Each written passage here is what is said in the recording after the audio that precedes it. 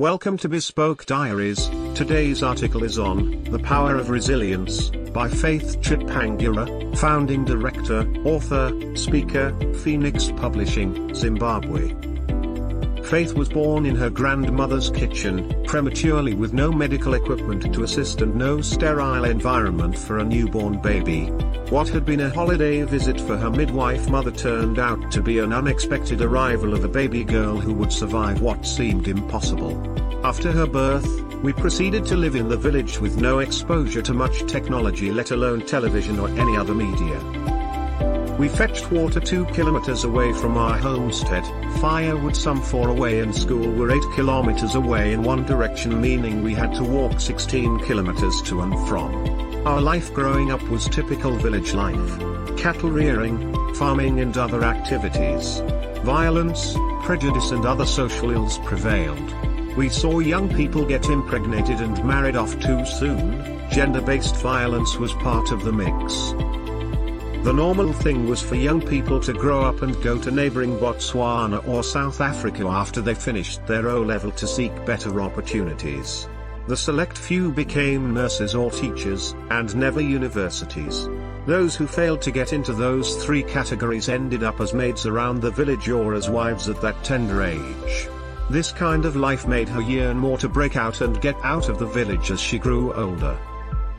The amount of poverty that surrounded her and the exposure to it made her desire more and want change for herself and those around her. Certain patterns she had seen repeat themselves pushed her to pursue what she desired, though she didn't know what it looked like.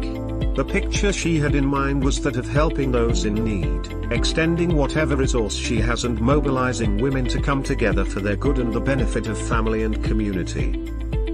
Faith wasn't sure how it would come together, and at some point, she gave up and got married for the wrong reasons. And when she married for the wrong reasons, it was the wrong person. It took her a failed marriage at the hands of an abusive husband to realize that the patterns she had desired to run away from had somewhat run into them. And the moment she sought to leave, heal and grow past that was the moment her perception changed.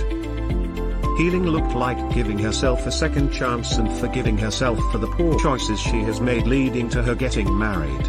It looked like making peace with the past and forgiving that past.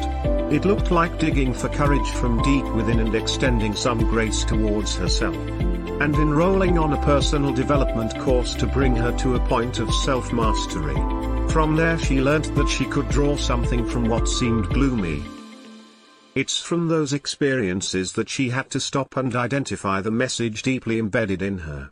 She had to look within to check who she is going to serve and how. From there she built systems to cater for the vision, which was to start a women's social enterprise which addresses issues which are shied away from by society.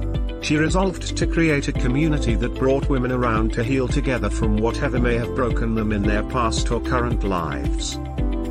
And teaching them about issues that empower them to become stronger and more resilient regardless of what their past spells. Faith drew her inspiration to write books that encourage and empower women to be the agents of the change they want to see. From those experiences, she has started a social enterprise to help women become equipped with empowerment tools to help them break poverty lines through the employment of knowledge and skills they have. It's resilience that taught her to be enterprising and to be a help by bringing solutions to her society, because had she chosen to be content in her background and upbringing, she wouldn't be sitting here with 12 books, a social enterprise and a publishing house. She took everything thrown at her by life, drew inspiration from it and used it to work for her, and for the benefit of those around her. She didn't deter when the challenge roared in her face, but she pushed forward towards the change she wanted to be and the change she desired to see around her. When Faith appears on television or in the newspapers, she always hopes that it inspires a little girl somewhere to desire more and not give up. When she looks at the 12 books she has written to date, she always prays they transform someone's life to never give up and encourage them to be resilient. She has learned that it's not in how we begin, but it's in the choices we make that we can defy all odds and forge the paths we want for ourselves. We are not where we come from, but we are what we choose to become and pursue daily. It's not easy to choose the unpopular route, but it's worth it when we see it yield the results that we desire. From her grandmother's kitchen, today she sits here Amazon published and having traveled the world. It's possible if we choose to be resilient and disciplined in our course. It has taken a lot of belief in herself. It has taken defying odds and paving a way where no one else has.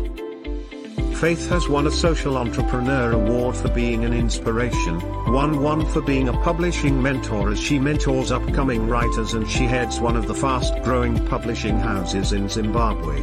It is possible, only if we believe we can. Thank you for your time. Don't forget to like, subscribe and share. Do leave your thoughts in the comments section below. For similar type of article, please reach us at contact@thebespokediaries.com, or you can visit our website www.thebespokediaries.com.